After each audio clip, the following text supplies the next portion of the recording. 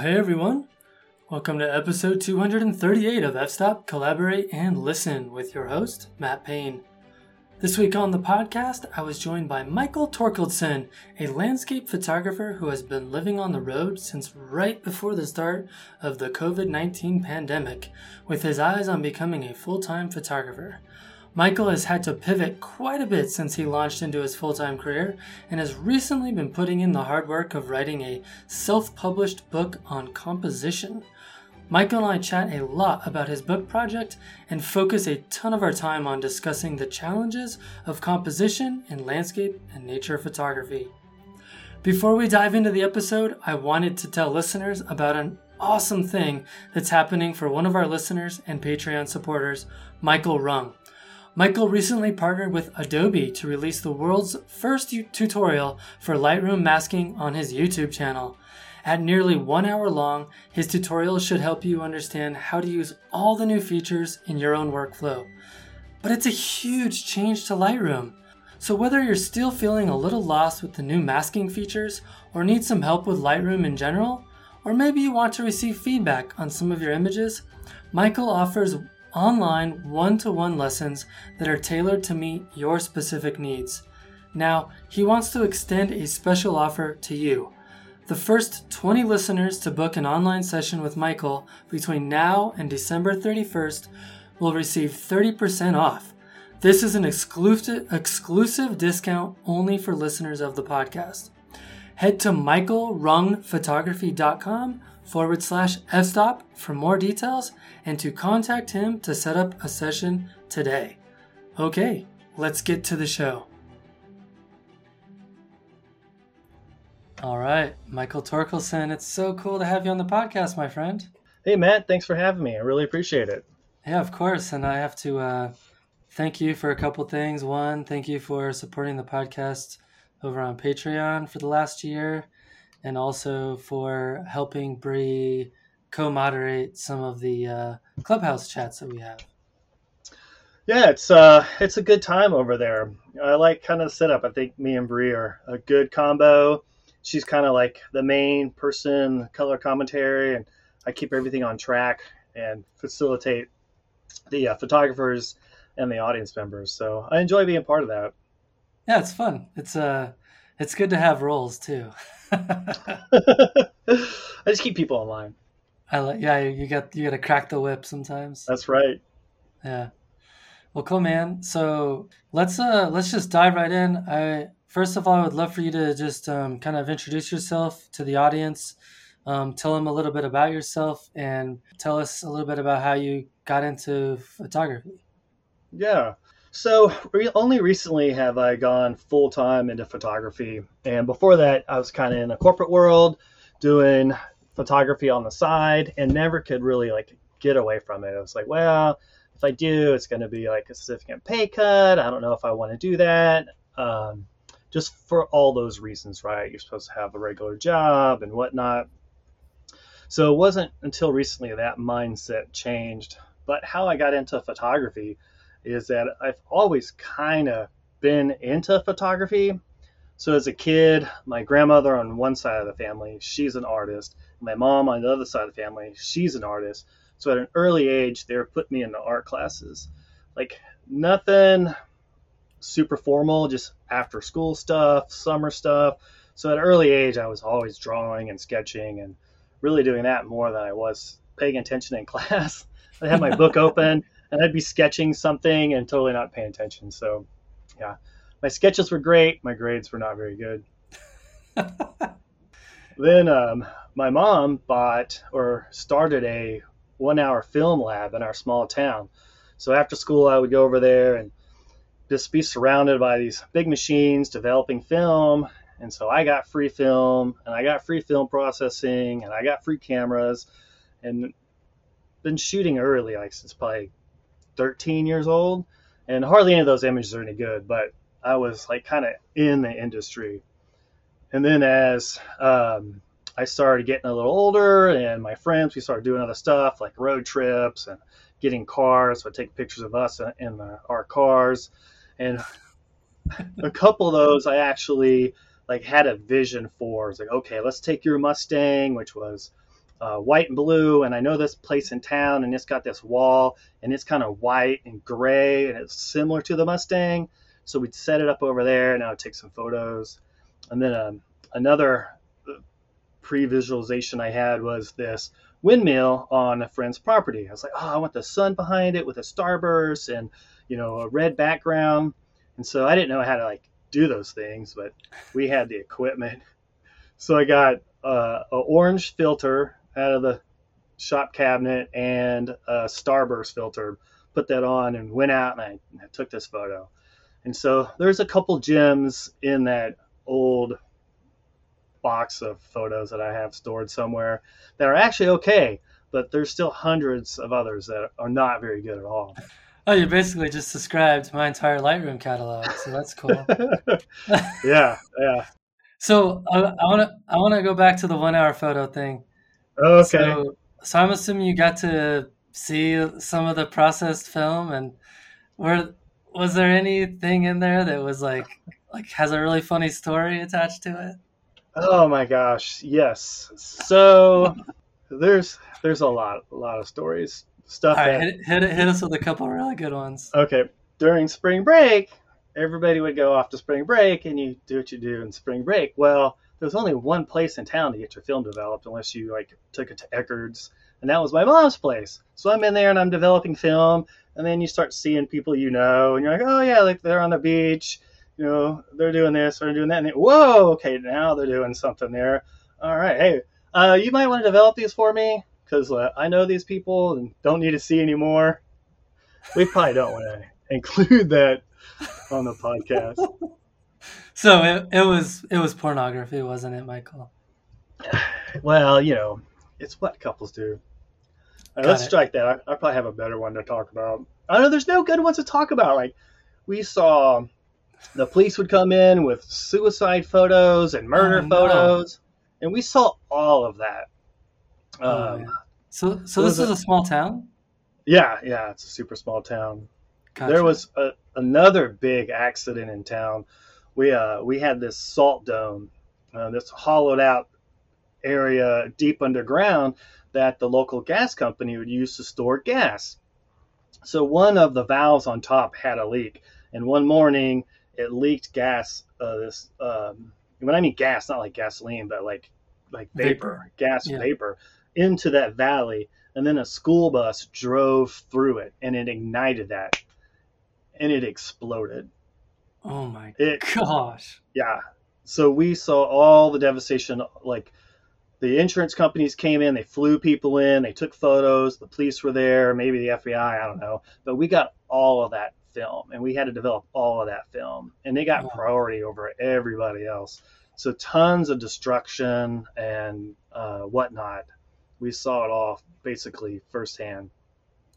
So on the lighter side of things, by looking at the film that you processed, I'm really curious, did you learn anything about photography by studying other people's photographs?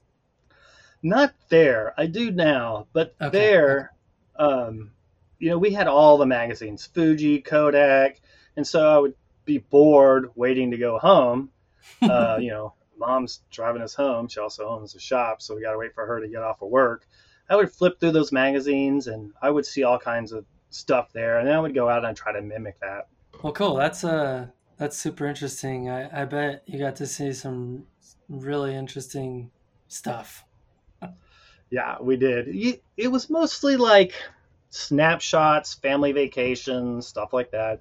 We didn't get a lot of really fine art photography there. Sure.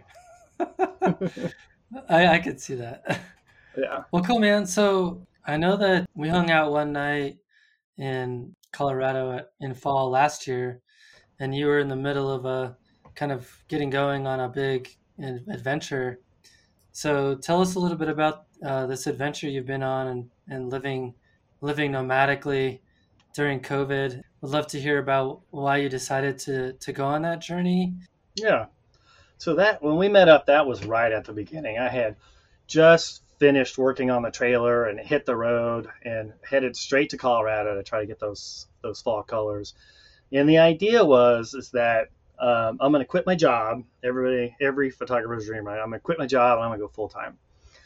And so I decided one way to do that would be to buy a travel trailer. And it was kind of hot at the time. It's still trending pretty hot, but my parents had travel trailers. So it's kind of like in the family. We grew up doing that. So it was just natural progression that like, yeah, that's what I would do. And then in my mind, that would allow me to go to these beautiful places and live there for several weeks at a time and get to know that area intimately. And then the next year, foreshadow COVID, and then the next year I would lead workshops in those areas.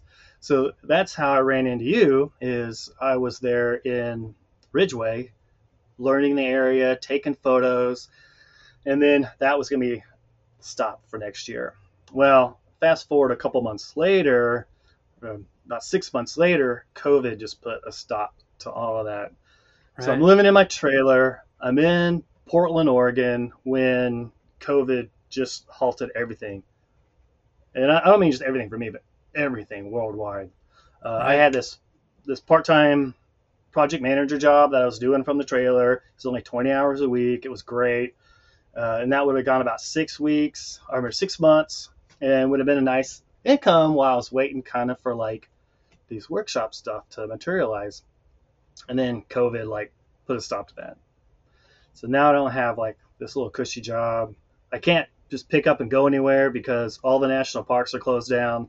All the state parks are closed down. And just getting on the road to be like, okay, well, where am I going to go next is a huge risk. Like, what if I can't travel state to state? Then I'm stuck in whatever state. So I was in Portland, right in the gorge. Like Monoma Falls was 15 minutes away. It's like there's no better place to hunker down than right here at a sweet RV spot right along this river. It's Portland. Portland. We got the beautiful coast there, the Cascade Mountains and whatnot. So I just hunkered down there and shot. Just took photo after photo until the country started to open back up. And by the time it was more stabilized and dependable to like travel around, it was summer in the Pacific Northwest. So why leave? So I just stayed there. And is that where you're at still? No. So I've been all over. Right now I'm in Tennessee, outside of Nashville. Spending some time here. Yeah, I got a project working on here. And I'm going to do some fall shooting around here. And then I think maybe head up to the Smokies and then maybe back down to New Orleans and do some photography along the coast. Nice.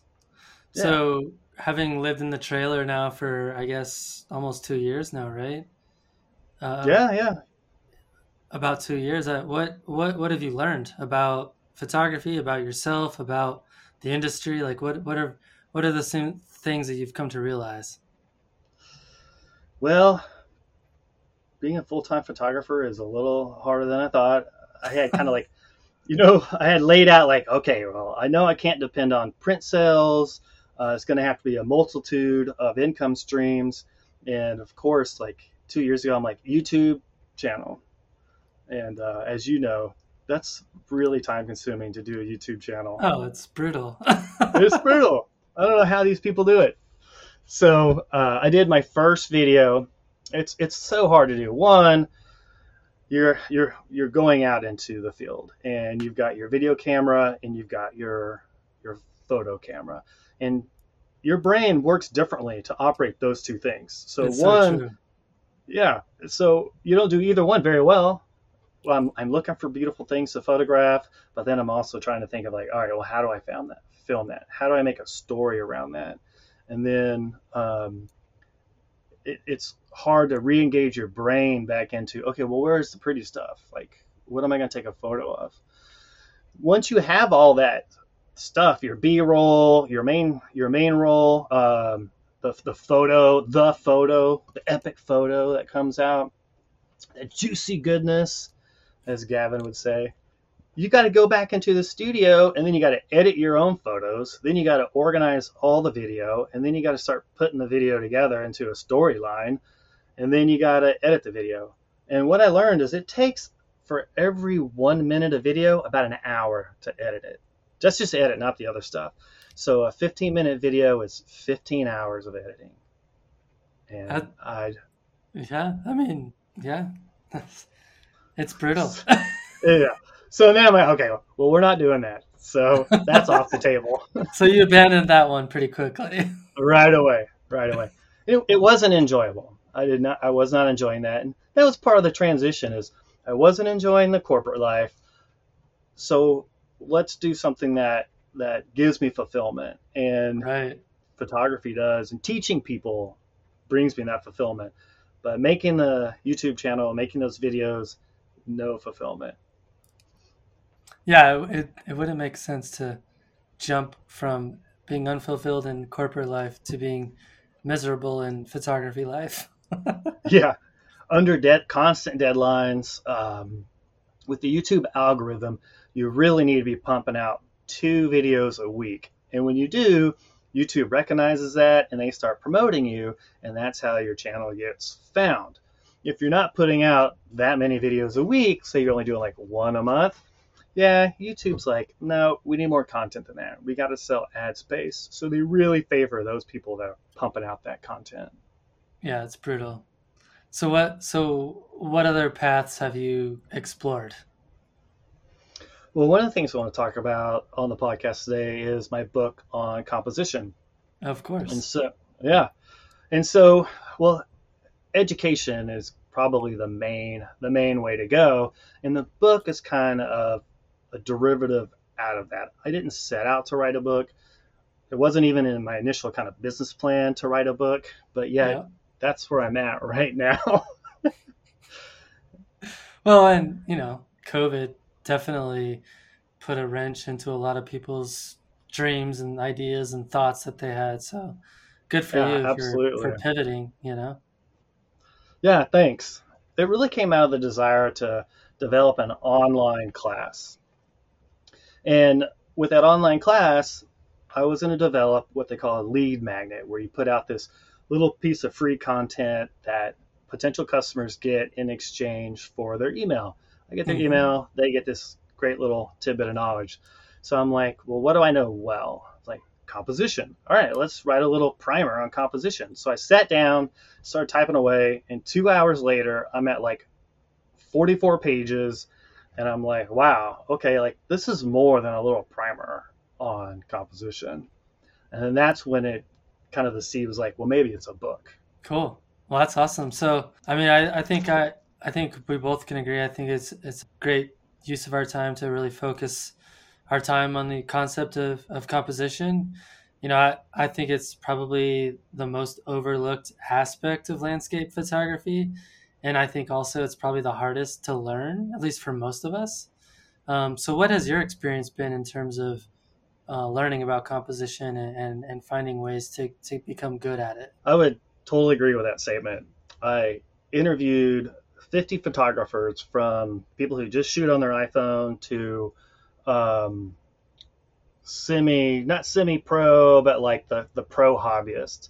And every single one of them said that composition was more important than editing skills.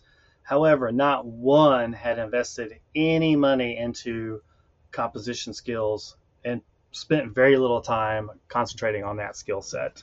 And every one of them agreed it was more important, and almost everyone had spent money on an editing course. So I'm like, oh, great. So they think it's important, but they won't spend money on it. All right. So how do we overcome that? Because I really want to like write this book that I got 44 pages on. A couple reasons it's hard to learn composition is because that's the art part of photography. You could say photography is like 1/3 technical skills. How do you work your camera and do those specialty shots? It's 1/3 artistry, which is your natural creative kind of juices, and then 1/3 composition. These skills that are learnable that help marry all those other two together. And with all three of them, you have like a really good base to make beautiful images. Now you can still make great images with 2 of those 3, but having 3 of those 3, I feel like you're ahead of the game. So when I went out to learn composition, And the story behind that is I went on vacation to this beautiful beach kind of island resort, and I took a bunch of photos, and I'm showing those photos to a family member, and they were like, "Your composition's crap," true story. And I'm like, "Yeah," I get all bristled about it, and I'm like, "I'll show you." And the truth was, is I didn't even know what composition meant, right? So it's like, well, my composition is crap. Like maybe I should learn some composition. So I went and bought like an entry level DSLR and bought a composition tutorial. And while I'm going through that tutorial, there was a lot of information there. Got done with all that, took notes, go out into the field, and all I could remember was the rule of thirds. I'm like, there's more to it. There's more to it than that. So it's like it's time to go back and rewatch those videos. But it was super painful to sit down and rewatch those videos. I had already seen them once, so my attention span wasn't there. I'm like, well, I need accountability. How can I be accountable for like learning this stuff? Well, what if I taught it to somebody? What if I taught it to the local meetup photography group? And so that's what I did. I went on there and I said, all right, we're going to do 5 classes. It's free. And I'm going to teach you composition. And I told them straight up, because I'm trying to learn it and I can't do it on my own. So I rewatched those videos. And in doing that, I wasn't just a passive person watching the videos. I had to learn it, to teach it. And so it really allowed me to pay different attention to it and deep dive. And after the first class, people had some comments like, "Oh, these images suck. Like, I don't understand, the point of that." And it's just straight off of these videos that I was sharing with them and some notes I had taken. I'm like, "You're right. These images do suck." So I went to the library. So I go to the library because the library has a bunch of free resources there. So I'm checking out books on composition. I'm just reading through tons and tons. Each week I'm supplementing the next week's class with what I'm learning in the books. And they slowly got better and better. And I just started adding on to my knowledge. To say all that, all those books, they taught composition at like this theoretical level where they talk about the golden ratio. And it would be just the golden ratio and not really like how to apply it. Some of the at the end of the chapter exercises were like, go out and take pictures of it. And, like that's not helping me any. And so one was really creative. It was go out and find shapes of the alphabet and take pictures of that and recreate the alphabet in these shapes that you see around town. And I'm like, oh, that's kind of that's interesting. Well, you go out and do that and you're like, okay, A. You know how hard it is to find stuff that looks like an A? So I'm like, okay, that's fun, but it's not helping me learn photography. Or they're teaching you trick photography, like drop a water into a glass of water and then capture that classic image we all know where the drop comes back up and it makes that cool little funnel. And I'm like, okay, yeah, that's neat, but it's still not helping me in my day-to-day. So with the book, I'm hoping to change that. And instead of teaching composition on theoretical, where each compositional element is its own island, I'm going to teach it from the practical view, where it's like, okay, so with the horizon, you can use these 4 compositional elements to place the horizon: golden ratio, rule of thirds, anchoring, and off center. And then that's how each chapter goes. And so now you're learning like, okay, here's 4 ways to make an image instead of like the rule of thirds is what you should use. Yeah. So I want to talk a lot more about rules. So kind of just what are your quick initial thoughts on compositional rules? Like, are they useful? Are they not useful? What do you think? Well, first let's change the term rules. So nobody likes rules. They don't be told they have to listen to rules or stay in these rules or laws or stuff. So if you think of them as principles or best practices, then they take on like this new meaning. And there's only one that's even called a rule. It's the rule of thirds. Even though the golden ratio is basically the same thing, it's not the rule of golden ratio. It's not the rule of the S curve or the rule of repeating elements. That one's just a badly named rule, and it's giving all the other principles a bad name. So I think there's a lot of resistance with photographers who are already taken beautiful photos, and they're like, well, you need these rules and you're not using them. And they're like, well, I'm making these great images, so why are you telling me I need these rules? Obviously I don't.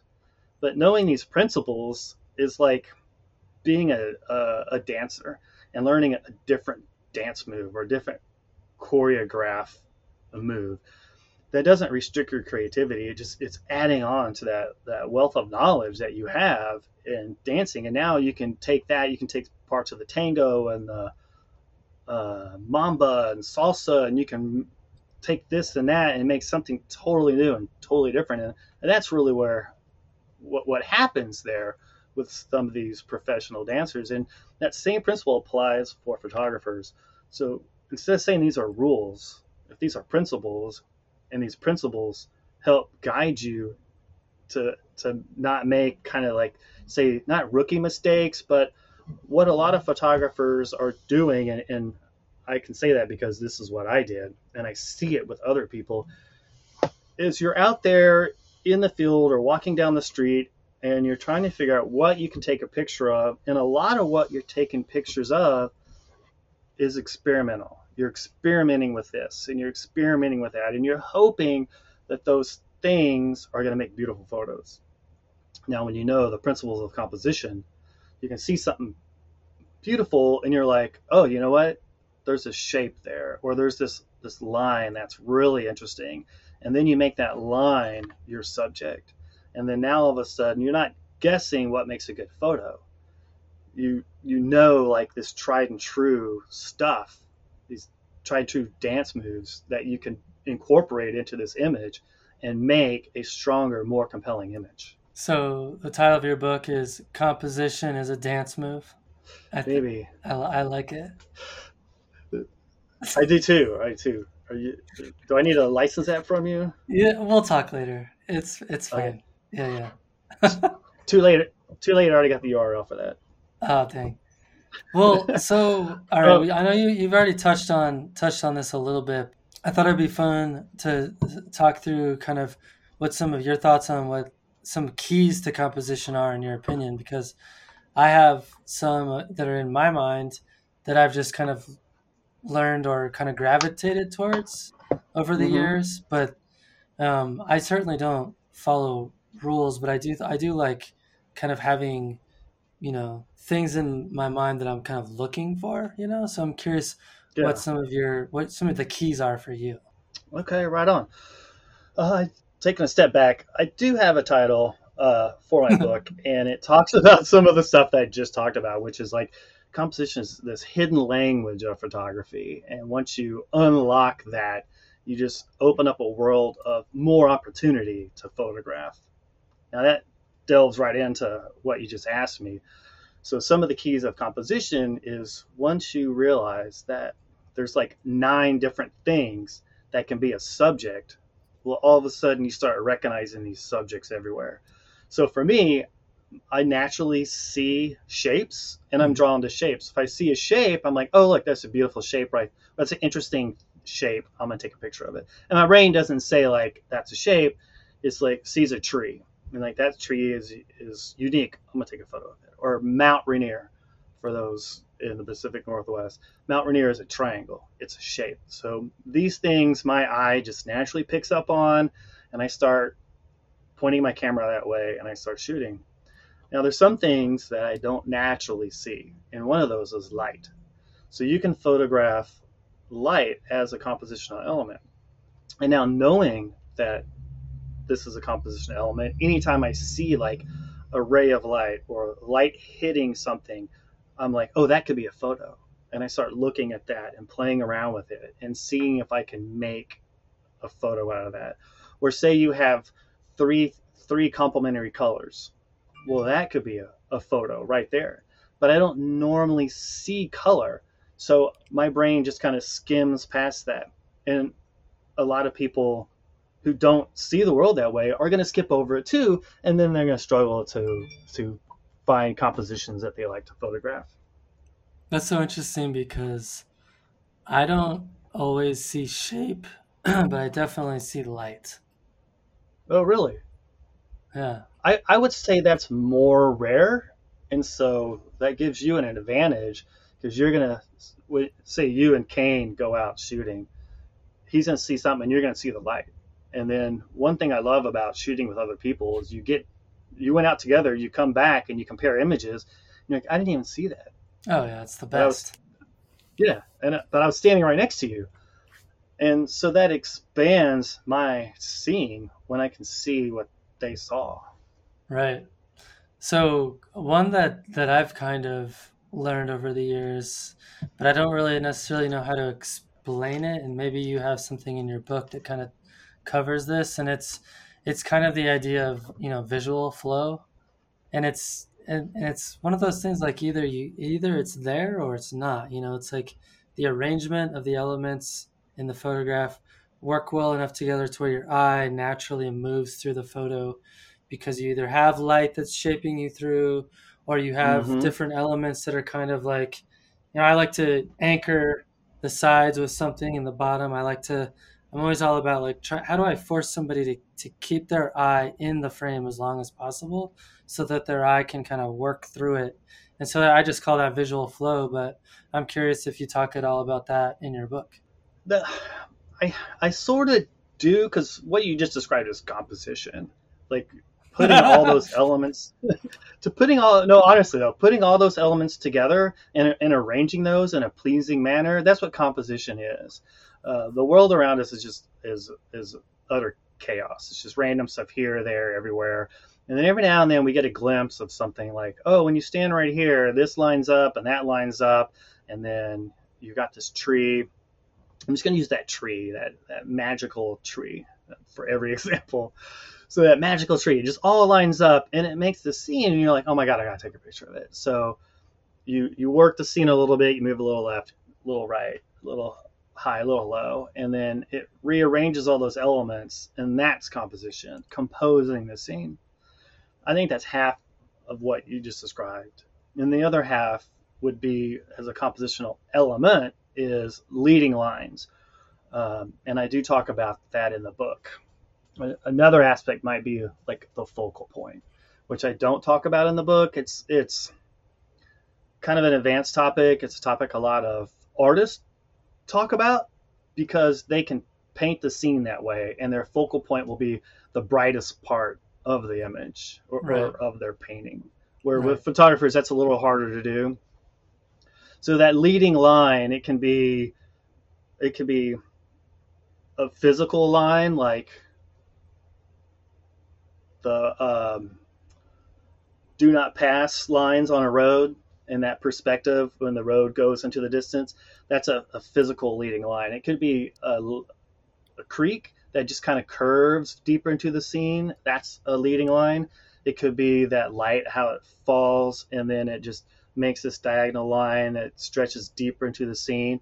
And somebody's eye, the viewer, they see the light and the light beam, and they just follow that down right to your subject or where you want their eye to enter the scene, and then the land takes them up to that mythical tree. You like those trees.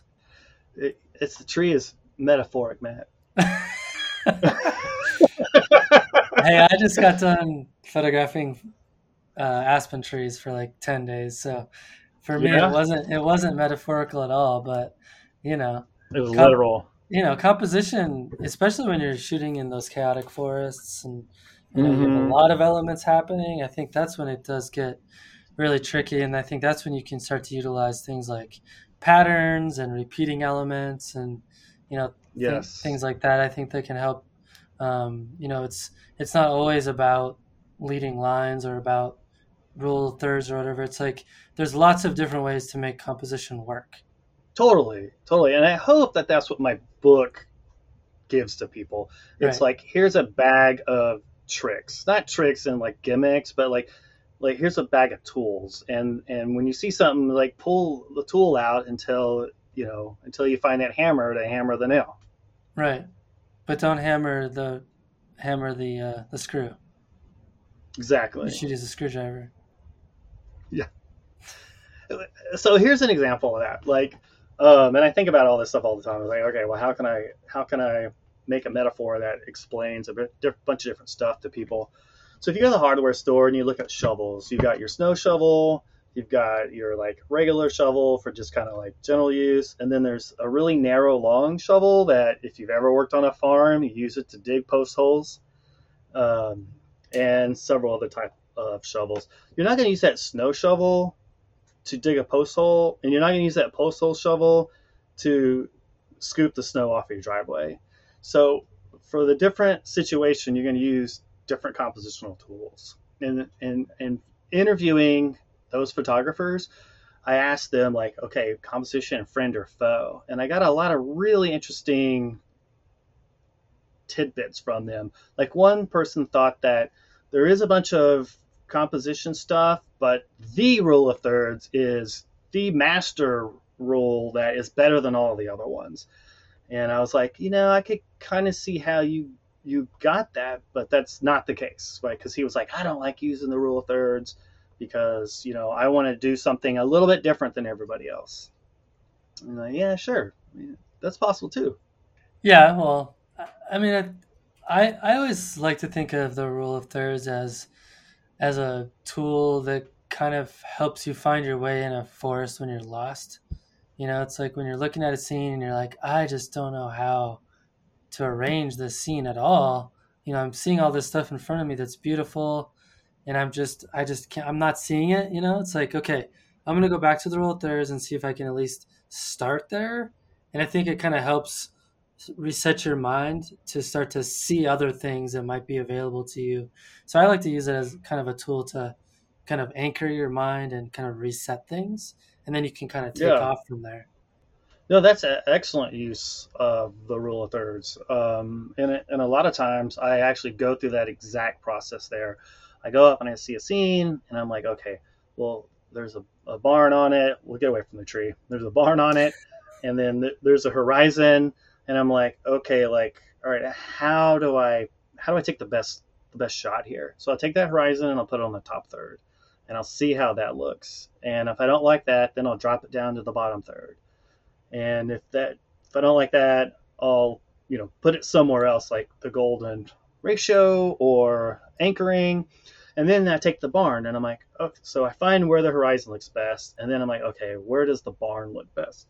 If it's super symmetrical, I'll put it right in the middle. But if it's asymmetrical, I'll try it on the left third first. And if I don't like it there, I'll move it to the right third.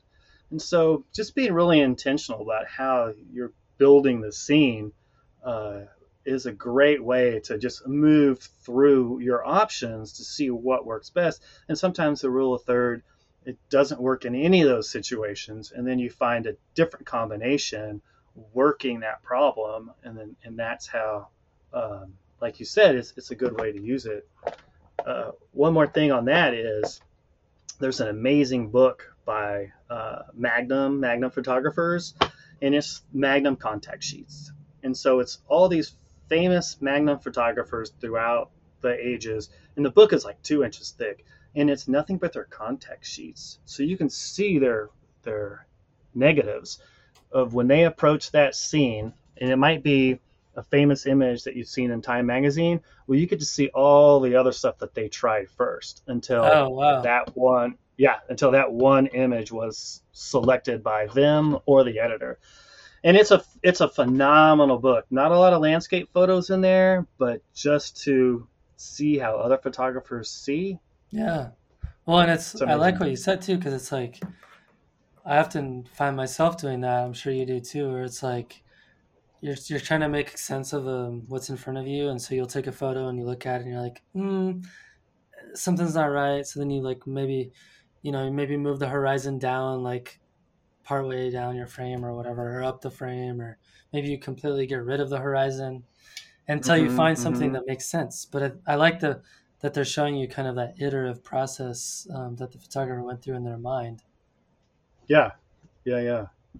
And what you said, something that is pretty right on there, is it makes sense. So when you're going through all these composition stuff, they're just tools to help you find your way. And you don't know it's worked until you look at it and it just feels right. It just feels like that's the best placement of all those elements. It's a gut feeling. And maybe that's why it's so hard to teach composition, is because you're learning all these very static tools that are awkward to implement at first, and you can get some good results with them right away. And then they're all conscious. You're working your conscious mind. And then over time, they start becoming subconscious. And then now you're no longer consciously thinking about it. You're just flowing through. You're like in the zone, and you're flowing from one thing to the next. And half the time, you're skipping that first part where you put the horizon on the top third, and then you put it on the bottom third. You just kind of go right to like, you set your camera up, you look through, and you're like, it just feels right if I move the camera up a little bit.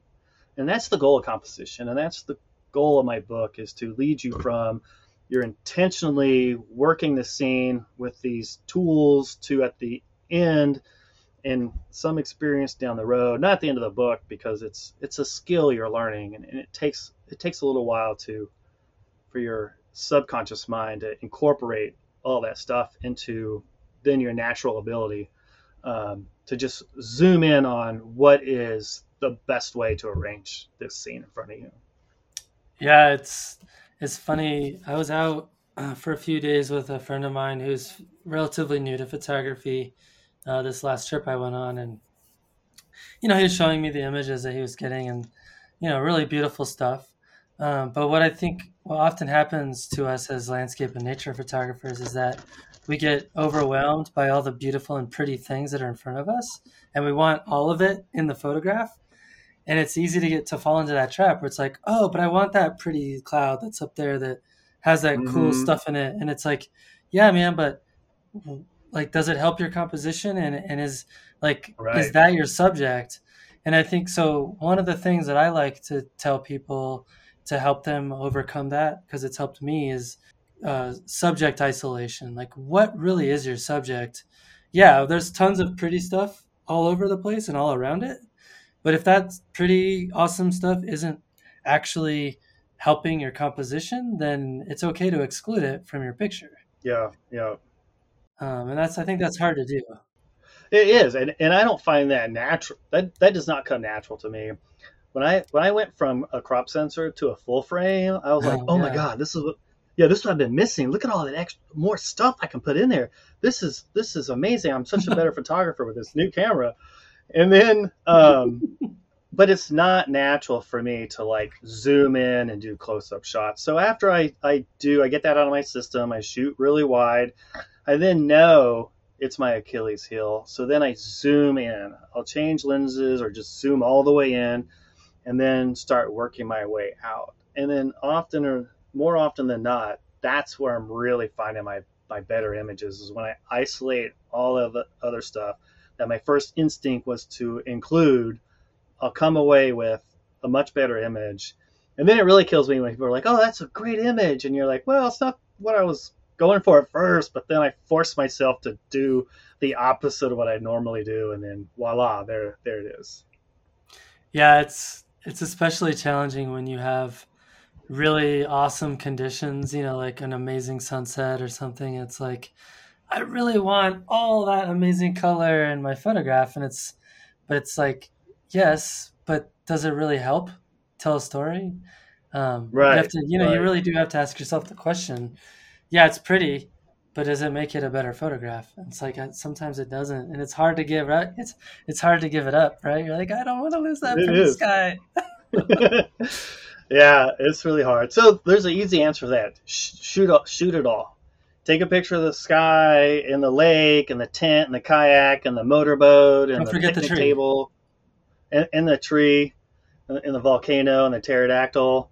Like, just shoot that wide scene and then narrow in. Maybe it's just the kayak and the hammock, or maybe it's just the picnic table and the motorboat. And then later you can decide which one of those you like better. Right. Digital's cheap. Well, it's fun. All right. Well, are there any other keys to composition that you wanted to go over?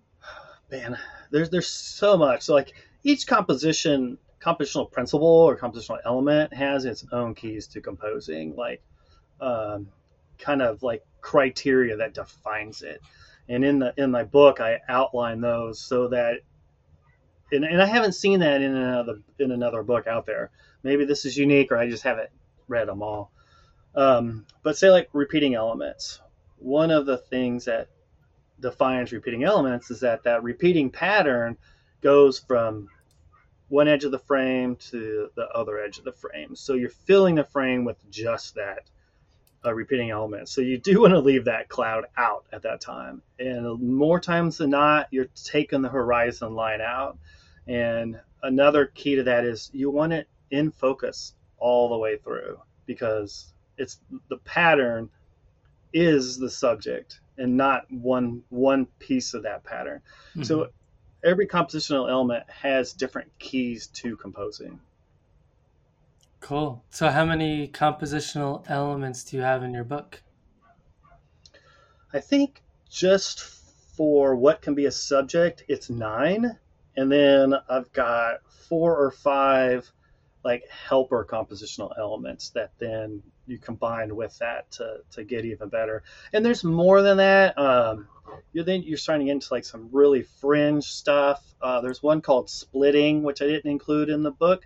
But if you ever see it'll be a really interesting image where you only see, say it's like in street photography, it's a person, but only from shoulders down. And then in their hand, and I'm thinking of the image specifically, they're holding a picture of, say, like somebody who's lost. They're handing out lost, they're posting lost pictures. And it's just a headshot of that person. So you have a headshot of the person who's missing, and then you have just the body shot of the person that's putting up those photos. You don't have a complete subject because the person is cut off, but because you combine their body with the other person's image, you just have this really unique, interesting photo. Mm-hmm. And that's one that I did not include in the book because it's just so fringe that hardly anybody would encounter that, like just in their normal stuff. I like that idea though. I feel like it'd be really hard to execute in nature, but I guess it's possible.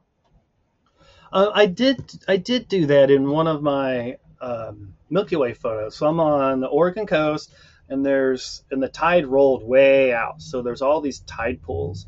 And instead of getting a full reflection, like a full Milky Way and its full reflection, I only have the bottom part of the Milky Way and this rock way out in the distance. And then the rest of the Milky Way is reflected in this pool. Mm-hmm. And so it's split, and it's super engaging. Yeah, I like that style. I think that's fun. It's fun to do with reflections for sure. Yeah, that makes sense. Yeah, so that's one possibility. All right. Well, let's talk. I want to know a little bit more about the project and kind of why you decided to do it. I know we covered it a little bit earlier, but I'd be curious to hear about kind of some of your goals for the project and what you hope will happen with it. I'm pausing there because like my brain is trying to say like, do I have goals for this? It's like some of your earlier podcasts, you ask your guests, what's your creative process? And I'm like, what's my creative process? Do I have a creative process? Right. And I still don't know the answer to that, but that's one thing I really appreciate about your podcast is like these questions that made me think just listening to it. So I'm going to release it on Kickstarter. Because I think that's a good way to get it out there and get it financed. It's going to cost about $19,000 to get this book done. Mm-hmm. And Kickstarter is a good way to raise that money. So my goal with the book is just to put out this body of knowledge in a new way that hasn't been done before. After I did the 44 pages and I'm like, oh my God, this could be a book, I then concentrated on doing 2 chapters or 3 chapters. Did an intro, what is composition, and then demo chapter number 2, and then a sample of the compositional element as like chapter 4. And I sent it out to a number of the same photographers that I interviewed. And I was like, take a look at it and let me know what you think. Like, does this help you? Is this something, a resource that you could use? And one of the guys that had read it and filled out the survey said, I've been struggling with compositions for 50 years, and there was some stuff in here that, like, I could see how this would help me, where for decades I've been struggling with this. So I would really, my goal is to help those people that are struggling. And I hear it all the time.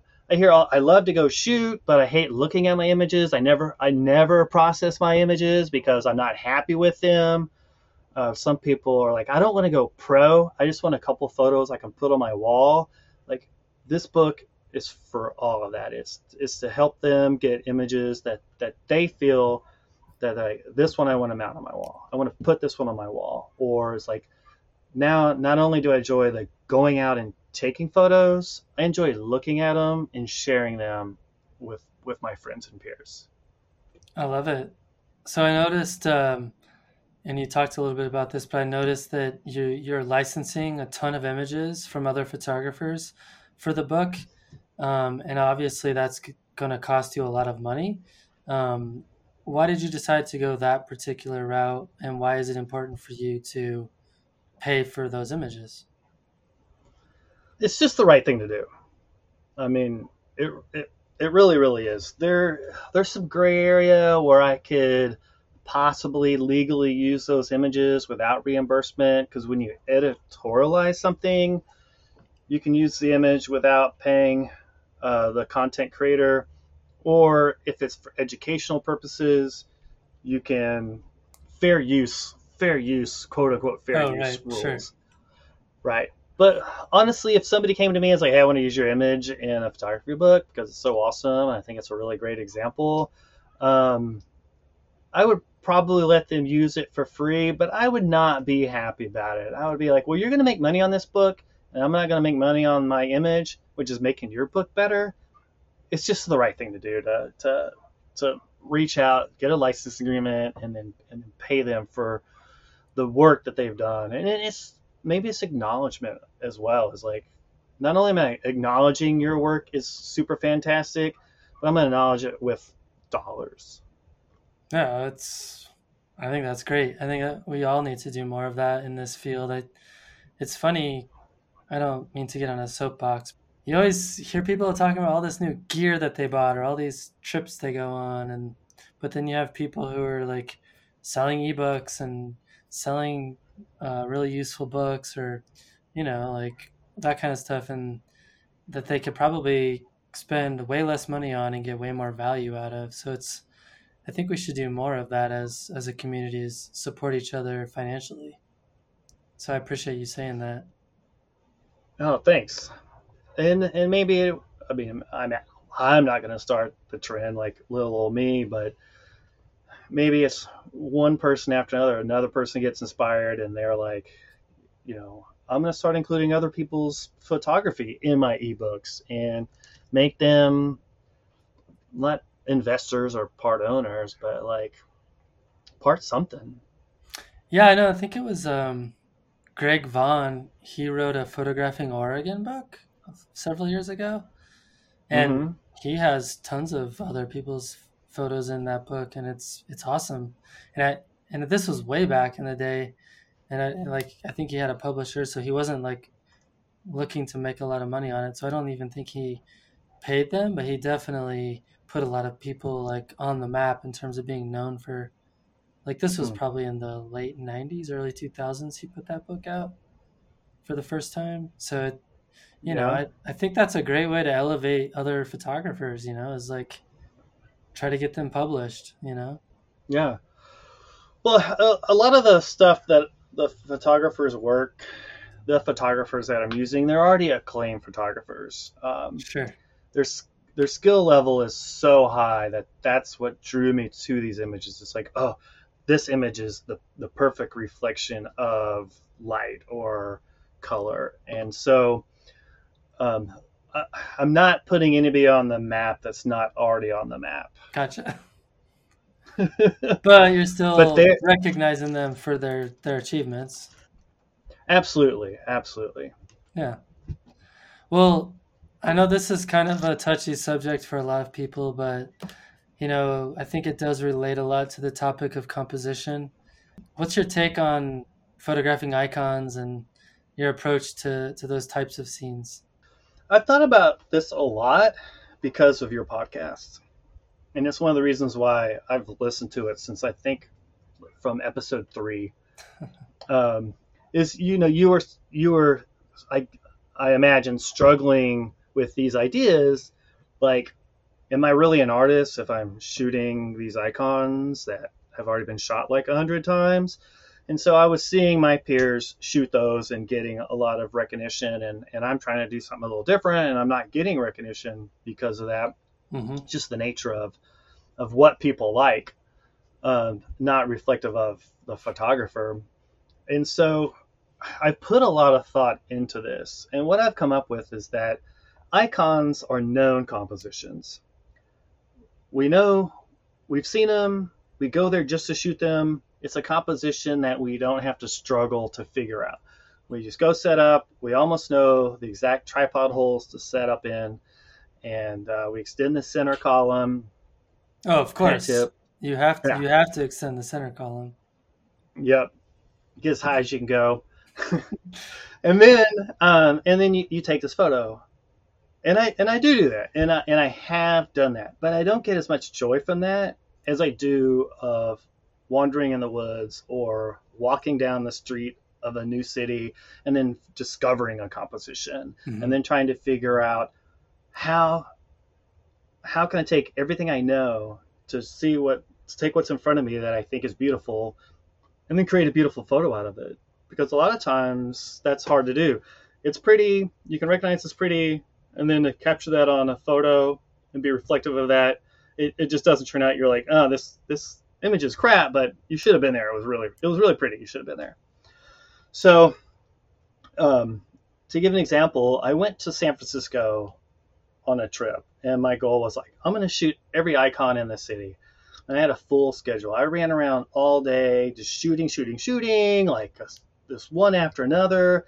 And at the end of the day, I felt ragged, Mm-hmm. and I didn't get a lot of joy out of it. So I shoot less of those than I do now. I did shoot recently and that's not always the case.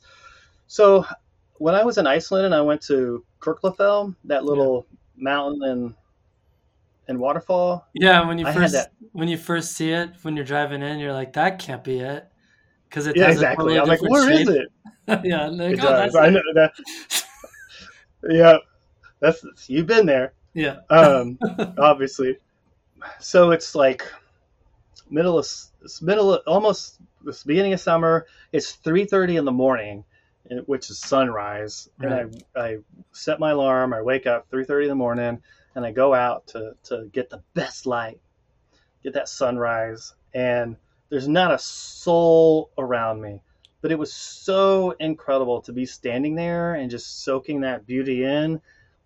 That is one of the times shooting the icons was super, super enjoyable. Oh yeah, no doubt.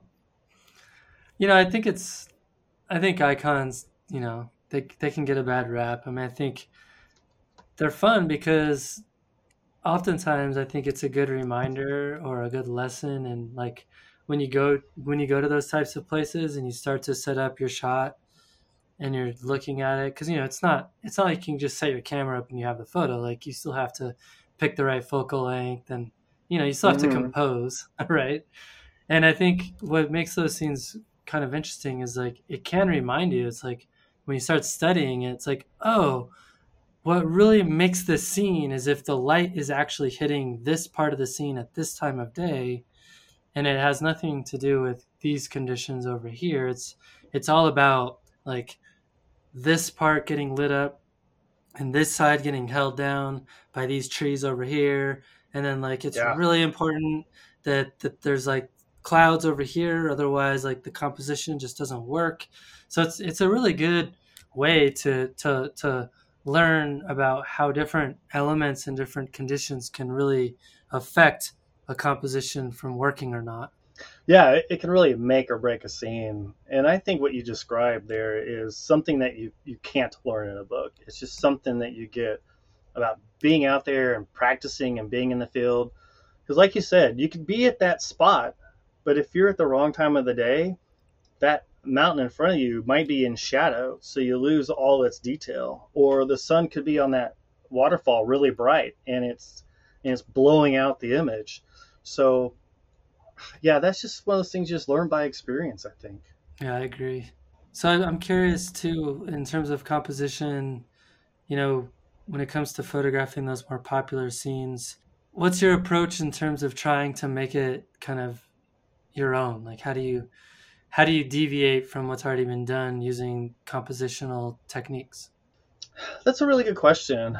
So that's about working the scene and finding where the best place to stand is to capture that. And I've gone through kind of like my workflow. I have a workflow when I hit a scene, which is like, okay, I see it, I raise the camera and I take a look at it, I zoom in and out. What elements should I include? And it's like, okay, I like that, but I really need to be over like 10 feet because then it would move this tree over here and that tractor over here, and that would balance the image better. So then I walk over there to that spot, and then I'll see this part of the ground that's beat down because everybody's walked over there. I'm like, all right, well they're following composition, but that seems to be the best spot for that. It's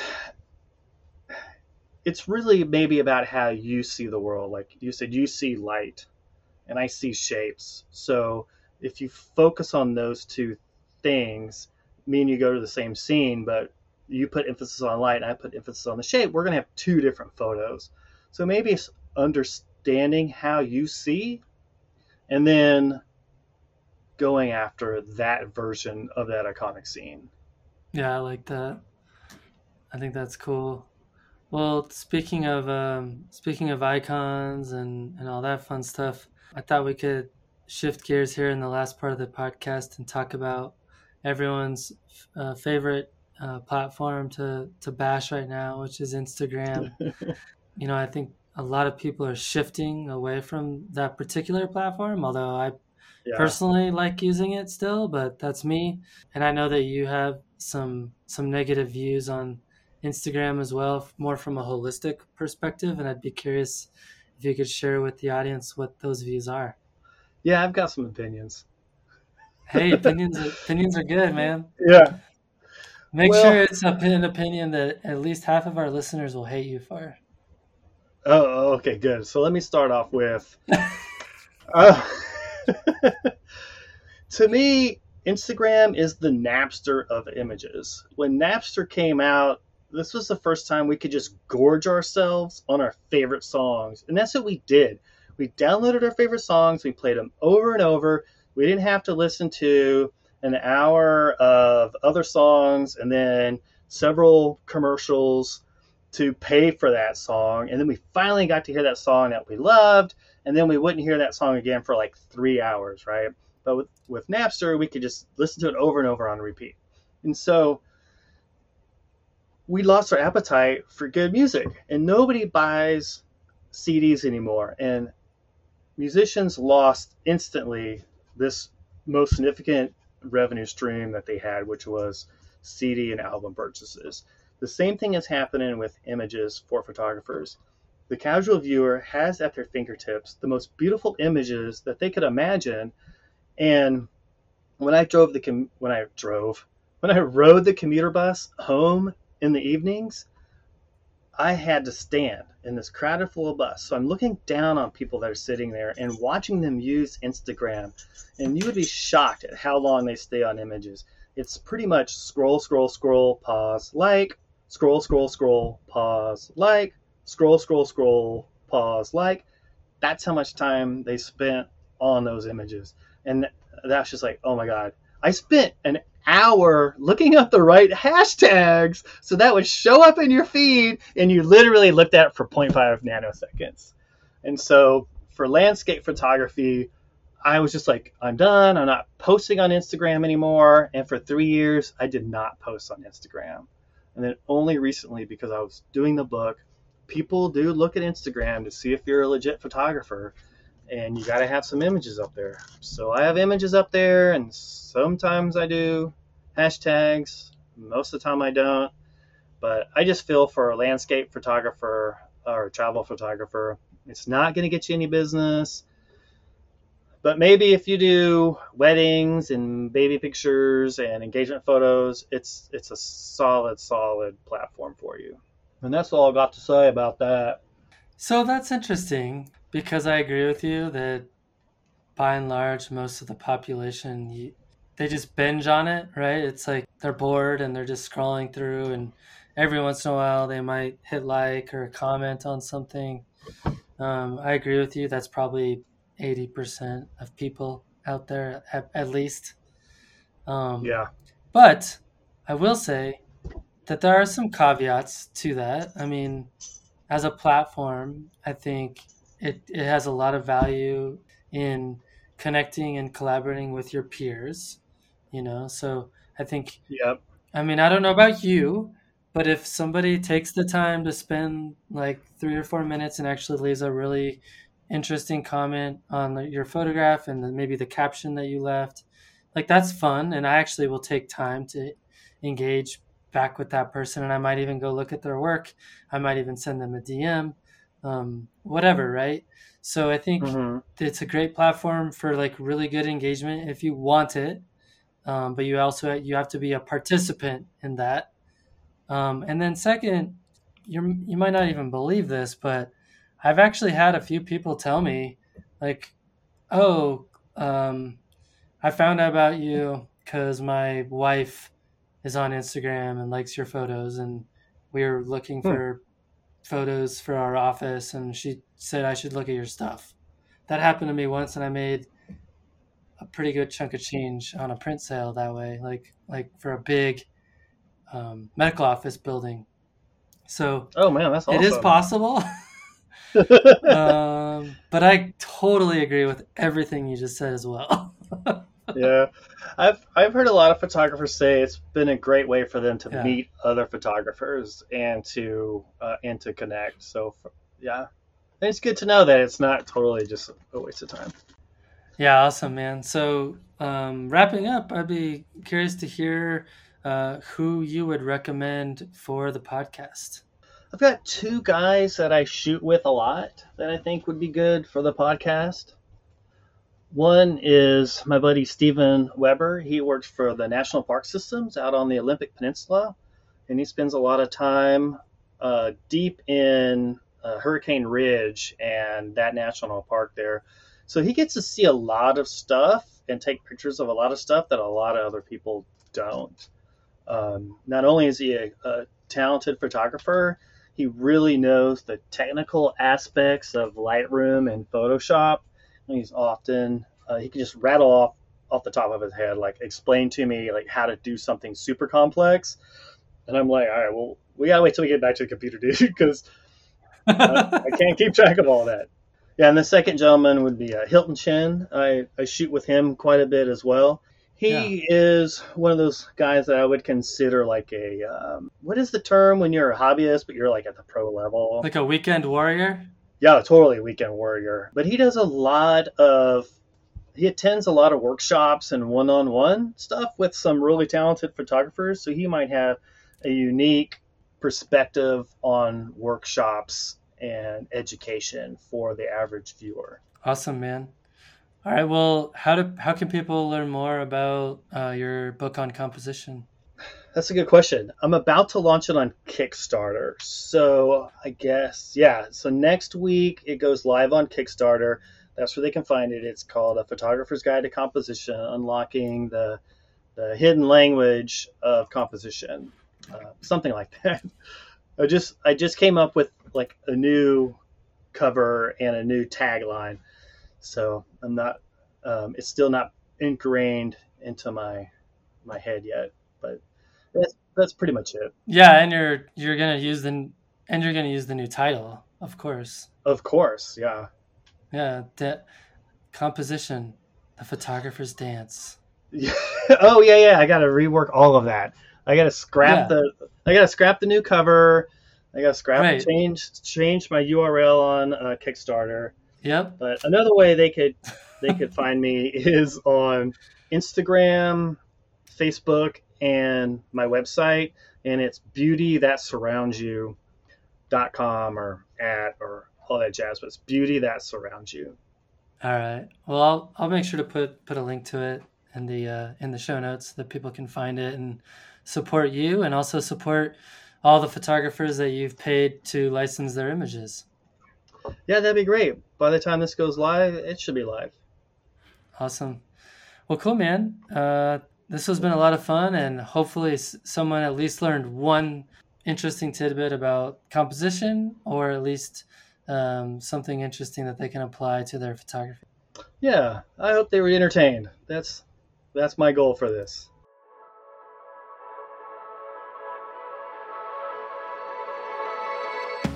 Well, thank you, Michael, for joining me today on the podcast. I had a great time learning more about your journey, and I hope that other folks will step up to the plate and support your project. I appreciate the hard work that you're putting in to make it successful, and it's bound to help a lot of other people. Well, if you enjoyed our chat, you can join Michael and I for additional conversation over on Patreon while supporting the show financially. Michael and I talk about the historic wildfires that are happening in the West and their impact on us as photographers, and how to cope with this new reality as artists. You can also look to join us for a chat over on Clubhouse. Bree Stockwell tends to host those either on Thursday evenings or Friday afternoons, so be sure to sign up to Clubhouse or look for the link in the show notes to find out when the next Clubhouse conversation happens. Well, before we part ways, I wanted to thank our latest supporters over on Patreon. You are all incredible. You've joined a community of like-minded photographers looking to support the show, and I can't thank you enough. Thanks to Yu-Chien Chan, Jeff Lafreniere, Jack Crone, Brandon Hurt, and Larry Milliken for stepping up and supporting the podcast. You all rock. Well, that's all for now. Thanks for stopping in, collaborating with us, and listening. See you next week.